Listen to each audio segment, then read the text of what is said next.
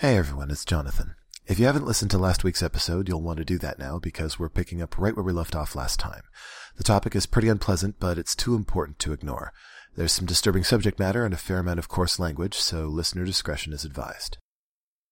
I wanted to mention just something that I talked about last episode that I didn't clarify. I'm really lucky in that I come from a place of like a supportive family background, education, blah, blah, blah. Like I'm a privileged individual.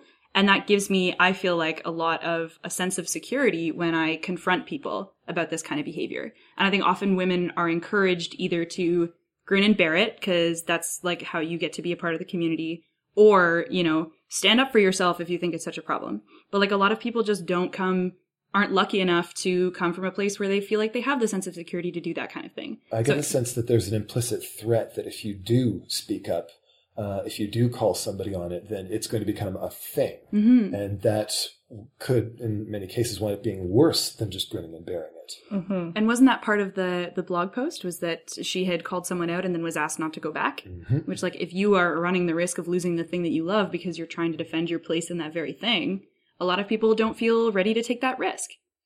I think it's also when you earn sort of this place and it becomes, there is this fear of conflict like we were talking about last episode.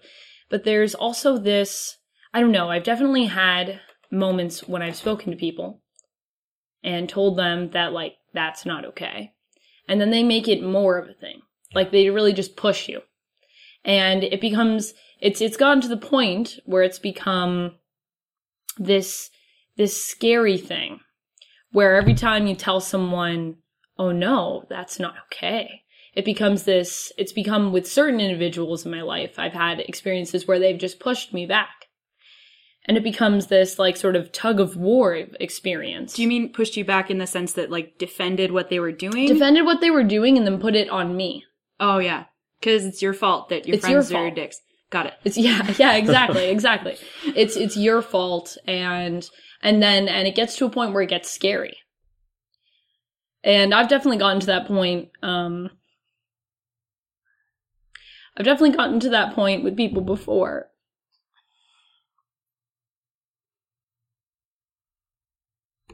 Where you fear for your own safety.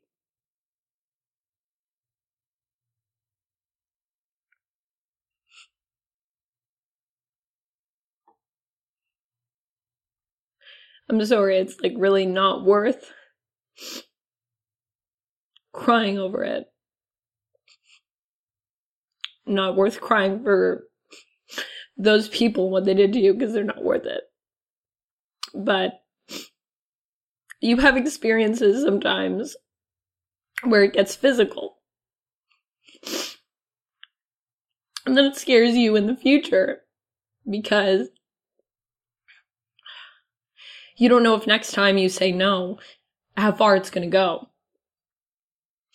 So I think people have these little experiences where they see a glimpse of that, and all of a sudden it becomes, you better not say anything ever, because next time you might not walk away from a conversation. So it's sad when you read an article like that, where you see how much of a reality that is for people. And I think that that's a lot of the time why when people say you can just stand up and say stuff, it's scary to do that. Totally. I'm so sorry that happened to you, Amanda. Yeah, that's okay. That's okay. I didn't want to cry, but thank you. But yeah, it gets scary. Like, I don't like to get into specific experiences, but I've definitely had that before where I feel next time I say no, who knows what'll happen. Mm-hmm. And then how do you it's hard in those experiences because you still want to be a part of that community and a part of those things. Mm-hmm. But you feel like, in a sense, those are the things like that officer says to her in the article, where like, if you keep doing this, you're going to die. Mm-hmm. And it's just such a frustrating thing when you feel like there are so many places in society today that women and people of color feel like they can't go because they don't know what's going to happen to them. Mm-hmm. Like, people should feel safe no matter what they're doing. Mm-hmm. And if we talk about the experiences of trans people who every time they walk into a bathroom, it's like, what's going to happen here? Yeah. You know, there's all this constant mental calculus that goes on in the life of someone who experiences some kind of oppression. That like every moment or in any particular kind of situation, is this going to be one that I don't get out of? Mm. You only have to experience that danger or hear one story about that kind of danger to recognize that implicit threat everywhere from then on. Mm-hmm. Unless you are one of the white male terrorists that the author of this blog is talking about. Exactly. Mm-hmm. So I don't know how it happens that like these stories, what are the things that go through someone's head when you hear a story like that and you aren't able to recognize your own behavior in that? Well, I think it starts with everybody's desire to think of themselves as being a good person. Mm-hmm. It starts with saying, oh, well, you don't lump me in with those guys. I'm not like them. I would never do something like that. I'm different. And tips, Fedora. Well, and to be fair, the vast majority of us, I hope, wouldn't. But that's not a good reason to not talk about this. That's not a reason to say, well, your experience doesn't count, or you should just not worry about it. Mm-hmm. Because this stuff is happening, and people who look like me are doing this. And I can't blame somebody for being scared just to see me, because how do they know? I think it's probably worth mentioning that the kind of guys that this article is about, the kind of guys who are at the center of this terrorism problem, will look at another white man and assume he's a safe space to be a douchebag around. By default, Jonathan, you and I are assumed to be on their side if we don't explicitly say something against it. I don't know if this reflects your experience, but when I'm at work, very rarely does a shift go by without a guy assuming that I'm okay to be misogynistic around. And you don't have to talk to me for very long or know me for very long to know that that's totally not how I roll. But as a white guy standing at the wall of board games, being helpful, I already get lumped in. And I say that because I'll have interactions with guys who will ask for a game recommendation, and they'll mention, number of players and what else they've played that they like and how long they feel like playing for and whether or not they like sci-fi or fantasy or whatever. But then sometimes, not always, but sometimes they will add, oh, and not too complicated because we're playing with a couple of girls. This happens to me most shifts, certainly no less than a couple of times a week. I will often hear from women who I work with that I've taught a game to a table successfully and they loved it, and then that table's server will mention to me that I tried to pitch that same game to them and they wouldn't listen to me. Rage. Yeah, that happened last night at work. Oh man. And so I think there's this thing where if you and I aren't actively part of the solution, if we don't actively create the impression that shit doesn't fly here, then crappy white men will look at us and assume that shit does fly here. Speaking on a strictly practical level, on that very specific point, I always bring the games I'm recommending to the table. So I get to pitch them to everybody all at once and get to see their facial expressions and their body language. Yeah, I don't always get to do that. I will say that the last time I had a couple of guys explain, they were super into the idea of a lightweight economy game with cool art and whatever, so I showed them Splendor. And then one of them went, oh, the girls aren't going to like this. And I went, why not? Well, I don't know. I mean, something simpler. And I went, okay, no, we're going to play Splendor. It's going to be great. We're going to play Splendor. I went back, taught them. The girlfriend of the guy who was the most nervous about it won the game by like about the biggest margin you can win Splendor by. And the only other person with a score, even in the double digits, was the other woman at the table. Yes. And that guy looked me in the eye and looked real nervous and said, see, just like I told you, I didn't want to play because I thought she'd beat me. And I went, I guess that's exactly what you said. Must be my memory. Have a good night, guys. I hope they had a weird conversation later. Yeah, the other thing too is that it happens where if you have a female guru on and a male guru on, and it's happened multiple times, Yep. that you go over to talk to the people at the wall as a female guru, and they go, "Oh yeah, no, we're okay. Have you seen the guy that helps with games?" And it's this idea of like it's a male exclusive club, a white male exclusive club where we are gaming and we are white men, and that those are the only people that are allowed to game. And I'm like, actually, you're at a board game cafe where when you look around, how many of us are women here? Do you think that we don't ever play board games? Because that would be ridiculous. Like, it just doesn't make sense. And it's this thing of then you're looking at them like, okay, well, you're going to have to wait for him for like half an hour, but have fun with that. Could have recommended 8 things for you. Incidentally, if that ever happens when you and I are the 2 gurus, point those guys out to me. When and if I get around to them, it'll go real well. It's like this weird echo of the like, ask your husband if you can buy this car situation. Like, oh, like, can you go grab the game guru? And you're like, actually, I am it, so deal. I am never it because I don't know enough about games to be a guru. And I wish with my heart that every time I got the ask for the guru and like pointing at the dude question, I could be like, it's me, hey. You know? Someday I'll know. But it's weird sometimes when those kind of experiences happen, when guys that I've spoken to about women in this culture, the guys talk about like, yeah, like I know that women can play board games. Like I get beaten by women all the time, where it's like the only time it's acceptable for a girl to be in this community is when she's like especially good at whatever it is. Right. It's like when you say you're a fan, when you say you're a part of any kind of fandom and they're like, yeah, well, what happened on season 1, episode 3 in the credits? Seems like a reflection of what happens in business, too. How in a meeting, if you're a woman on the board, you can't make one tiny mistake. Otherwise, your entire presence there is invalidated. Whereas if a dude slips up once, it's okay. It's just a little slip up. It's fine. It's fine. He knows what he's talking about. And if you're taking up conversational time, it always has to be with valid contributions. And if it's not a valid contribution for any reason, it's like, oh God, she talks forever. You know? Yeah, it's true. It's weird that you have to be the best in order to even be included. Either that or you have to be like the hanger-on. You know, somebody's girlfand. Who are you with? Yes, who are you with? You're allowed to be terrible at games in that case. But there's no, just being a player. Yeah. Somehow. In linguistics, we talk about the concept of markedness and non-markedness, like something being marked.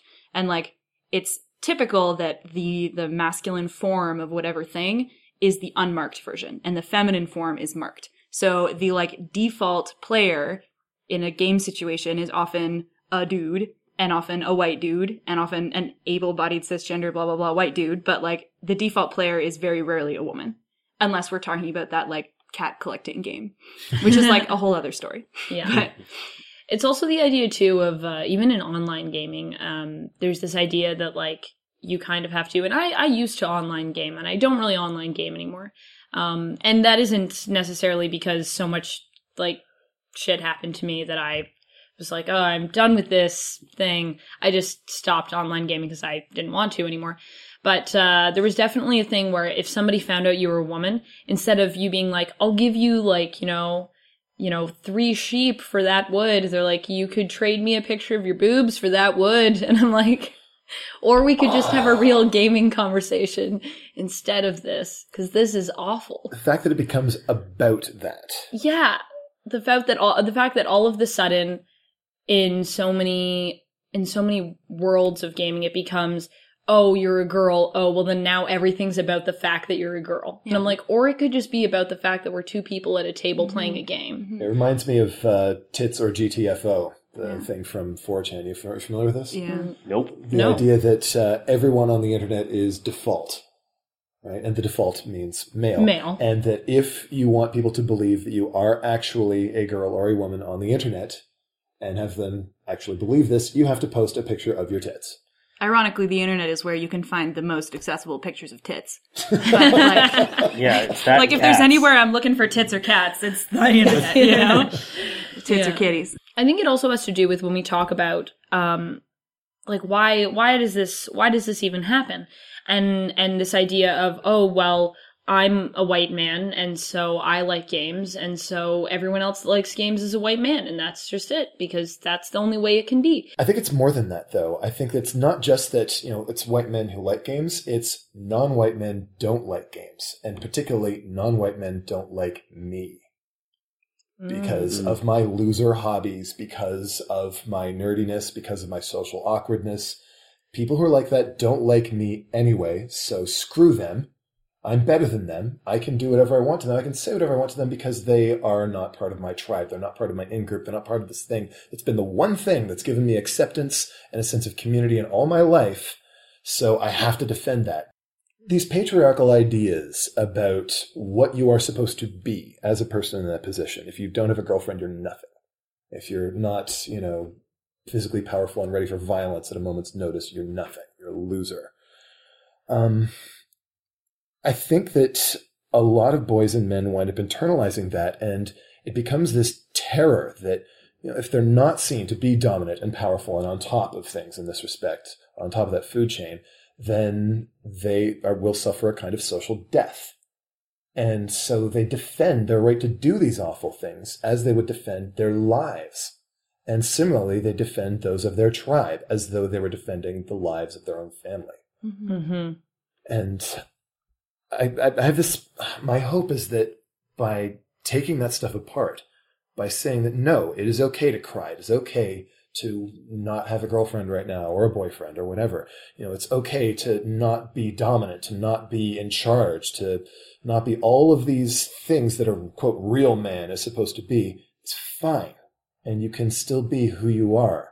And if that fear is taken out, if the sting is taken out of that, I think we would see a lot less of this, especially in these communities of hobbies like games, where people feel isolated and alone and disrespected and rejected by society at large. I think that's true. I think that makes a lot of sense. And I think that it's like, not to say that people are justified for doing these things, No, but never. There's an understanding of like, these people have come from this, and that is why they feel this. And so I think the fix for it really is saying to those people, like you're saying, like, that's okay. It's okay. But you don't have to put this on other people. You just need to like realize that it's okay that you feel that way. Like when I was a teenager, I didn't fit in with what was expected for like a 12-year-old girl. Like I wasn't very good at fashion, and I wasn't slender, and I wasn't good at sports, and yada, yada, yada, yada. So I didn't fit in with that stuff, and I had an interest in sort of like typically nerd culture things. So I wanted to be a part of that group. But in order to fit in with what constituted nerd culture in my tiny southwestern Ontario town, I had to be one of the guys, all capitals. And I like, as trying to socialize with the group that I wanted to be with, I totally participated in that stuff. I actively said that I, wasn't a feminist and feminists were stupid, and I, I contributed to all of those terrible jokes, and often was the first one making them because I felt the need to prove that I could fit in and I could be one of the guys. And it wasn't until I got older and sort of realized the implications of all of that stuff and the things that I was saying about myself and about other women who I knew when I was saying that kind of stuff. And, I still participate in the same activities. I'm just an advocate for the other side. And it's like, I'm lucky in that I have a supportive social friend group, and I don't feel the need to, I no longer feel as though I'm, justifying my inability to participate in like mainstream, high school girl culture. Like I don't feel the need to fit in with that anymore. And I also don't feel the need to assert my dominance in the nerd culture stream. But I think like, and maybe you two can like confirm, but if I were a 12-year-old dude now and my options were be a part of mainstream culture, so like jock, toxic masculine, blah, blah, blah, or cognizant of the fact that your privilege makes you do shitty things sometimes and feel shitty about having privilege. Like one group of people is telling you that you should feel shitty for being a white man, and then a third group of people is telling you that exactly what you're doing is totally cool and that you deserve to like have all the girls and have all the tits and all the kitties. Like, of course you're going to want to be a part of that third group. Like yeah. I don't fit in with the first. The other one makes me feel shitty, and the third group tells me that I'm great just the way I am. Like, yeah. I don't want to justify it, but I don't know, is that the draw? Like, is that where we're coming from here? To me, I feel like it's more to do with peer pressure than with making a conscious choice. Yeah, but I mean, like, as it's not a conscious choice, but like, it's sort of the result of the pressures that you're feeling, you know? When you're like, oh, this group gets me. The MRAs get me. Yeah. Right. Mm-hmm. What's belonging worth? How much should I... No, that's so tough. I mean, I think the sort of other way you can assert that, easier for grown-ups than 12-year-olds, I would guess, but you can sort of talk to kids about privilege, and there are some really great ways to talk to kids about privilege using analogies that are a little more zoomed in. You know, a cyclist in traffic is a great paradigm to talk about privilege in. But if you can talk about privilege that way and convey to kids the idea that there's something you can do with privilege, and it's, you know, dismantle the structures that are privilege, or use your privilege to be the person that speaks up so that the most vulnerable person in the room doesn't feel like they're going under the wheels of the bus when they speak up. Be the person who can speak up from that place of power. I think the more everybody looks at those structures of which group am I in and goes, the answer is those divisions are unhelpful. Let's take them apart. Let's actively seek to be inclusive and break up those groups. And you can teach kids about that too. Yeah. Fred Rogers once was asked about how you help small children deal with terrible situations like plane crashes or seeing pictures of 9/11 on the television. He said, look for the helpers. You know, tell the kids to look. There will be people there who are helping. Whether it's firefighters or emergency response teams, whatever, there's always helpers. Look for them. And when you're talking to kids about this sort of situation, you can talk about being the helper. Yep. As you say, being the one who says, no, that's not okay. Mm-hmm. What you did, that just hurt someone. Mm-hmm. I think in our community, we have a hard time being helpers sometimes because we have been the person who's been ostracized. Like being, you know, a nerd in grade 9, I was like, man, I don't fit in anywhere and I want to fit in. So as being the person who's been ostracized, you don't want to draw attention to yourself in a way that could ostracize you. And you'd also don't want to subject someone else who's a part of your tribe to that. You don't want to say like, look, dude, you're being the missing stare right now and you have to stop sucking at life. Missing stare? Yeah. Okay, so this is something that has been written about on the Pervocracy, and it's the idea that sort of picture friend groups like a staircase, or like a house, and then in the house there's this like really shitty staircase that's like maybe it's got like uranium on it, and the third step is gone, and if you step through it you'll like fall into another dimension and die terribly. And everyone who lives in the house constantly justifies this staircase because it's part of the house and it's been around forever and everyone loves it, and the staircase makes really good guacamole. I don't know. Like, they're constantly... It's a really weird house. Yeah, it's a great house. So everyone's justifying the staircase's existence and not fixing it because that would hurt the staircase and mean that other people are also responsible for their behavior. Now we're just going to shift right out of this metaphor because I'm ruining it. But the idea is that people often justify the bad behavior of someone in their friend group because they're just used to it, and it's easier to sort of justify it and do a workaround and jump over that missing stair than it is to fix it. And fixing it can mean making your friend feel bad about themselves and, you know, maybe causing a like drama in the friend group. But it's important to note that the drama was already there in the friend group because your friend was already doing bad stuff. So we have this weird like reverse onus thing where we put the drama on the person pointing out the drama instead of the person who's creating the drama by doing it, you know? I also think it's easier to deal with the problem when it's somebody else's problem. Right. So I always find, and I think that's something that we all need to be the helpers more. And we all need to be that person that points out, you know, sometimes the flaws in the stairs and fixes the stairs because it's not necessarily about yourself. It's about these other people. And I always have trouble standing up for myself in situations, and saying that I'm worth more than this and stuff like that. But I have no problem when it comes to other people. I've never been in a situation where somebody has been physically or verbally abused that I can think of where I haven't tried to at least do something. Whether that be times when I've seen people being harassed on the street and literally stood up and been like, you can't do that. These people have a right to do whatever they're doing, whether it be two men kissing on the street or whether it be, you know, someone who's like with their child and their child is maybe not the same race as them, or any of these things. Like you have no right to harass someone on the street. But for some reason, it's hard, and I think that kids would also probably understand that it's hard for you to do it for yourself, but it's super easy to do it for other people. As soon as you go like, that's somebody in trouble, it should be easy for us to do that. So I think the other thing that when we get back to talking about why do these things happen, it's almost this idea of this mob mentality where we all kind of put our heads down because that's easier.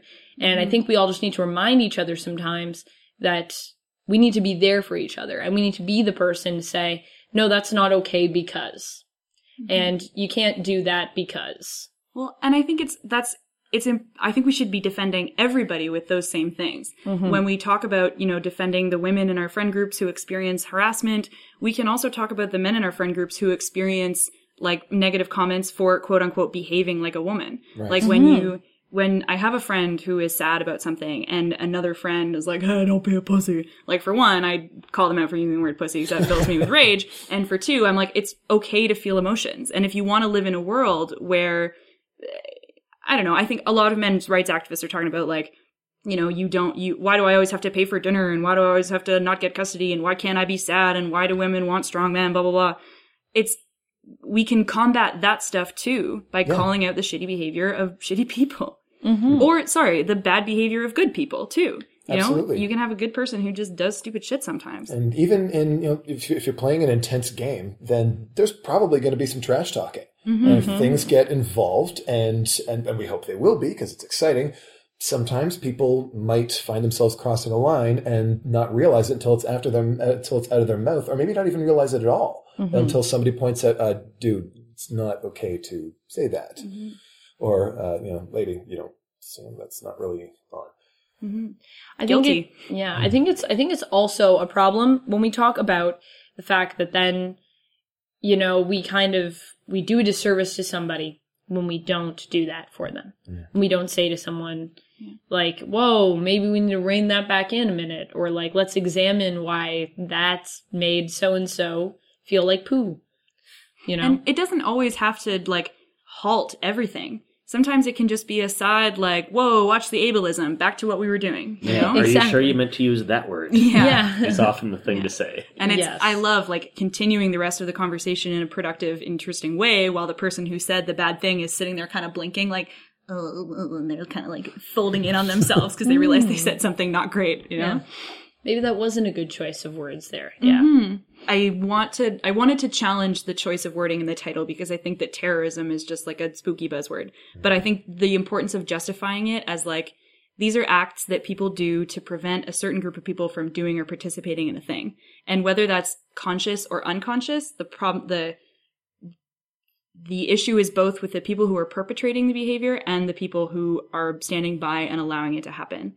And I would like to move beyond saying that like all white men are terrible, but you always have to justify. I don't think anybody ever said that. Well, that's what I'm saying is that I want to make sure that it's like so clear that that's not what's being said, because it's not, if we can attack the behavior and not the person, that's the ideal for me. A big part of this, because so many dudes get defensive when they see a title like that. And you have to understand, if you're not doing this sort of thing, it's not talking about you.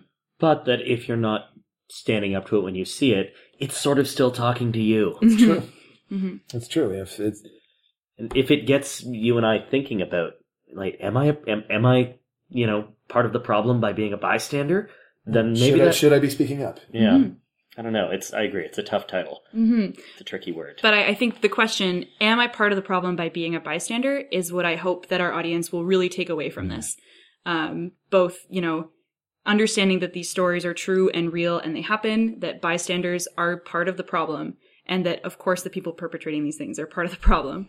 But I hope that we can have a community that is progressive. And there are so many members of this community who are progressive. Yeah. This has been a pretty difficult series to record. I'd like to thank all of you in the audience for bearing with us and for listening to this stuff. It's not easy to hear it, but there's no question that whether you call it terrorism or not, there is a problem here, and it's up to us to deal with it. Thank you all for listening. Scott, Coco, Amanda, thank you so much for having this conversation with us. Thanks for having me. Thank you. Thanks for listening. The Snakes Cast is produced by P.T. Douglas. Music is provided by Ben Sound. The opinions expressed on the show belong to the people in it and not the company behind it. And thank you all for listening.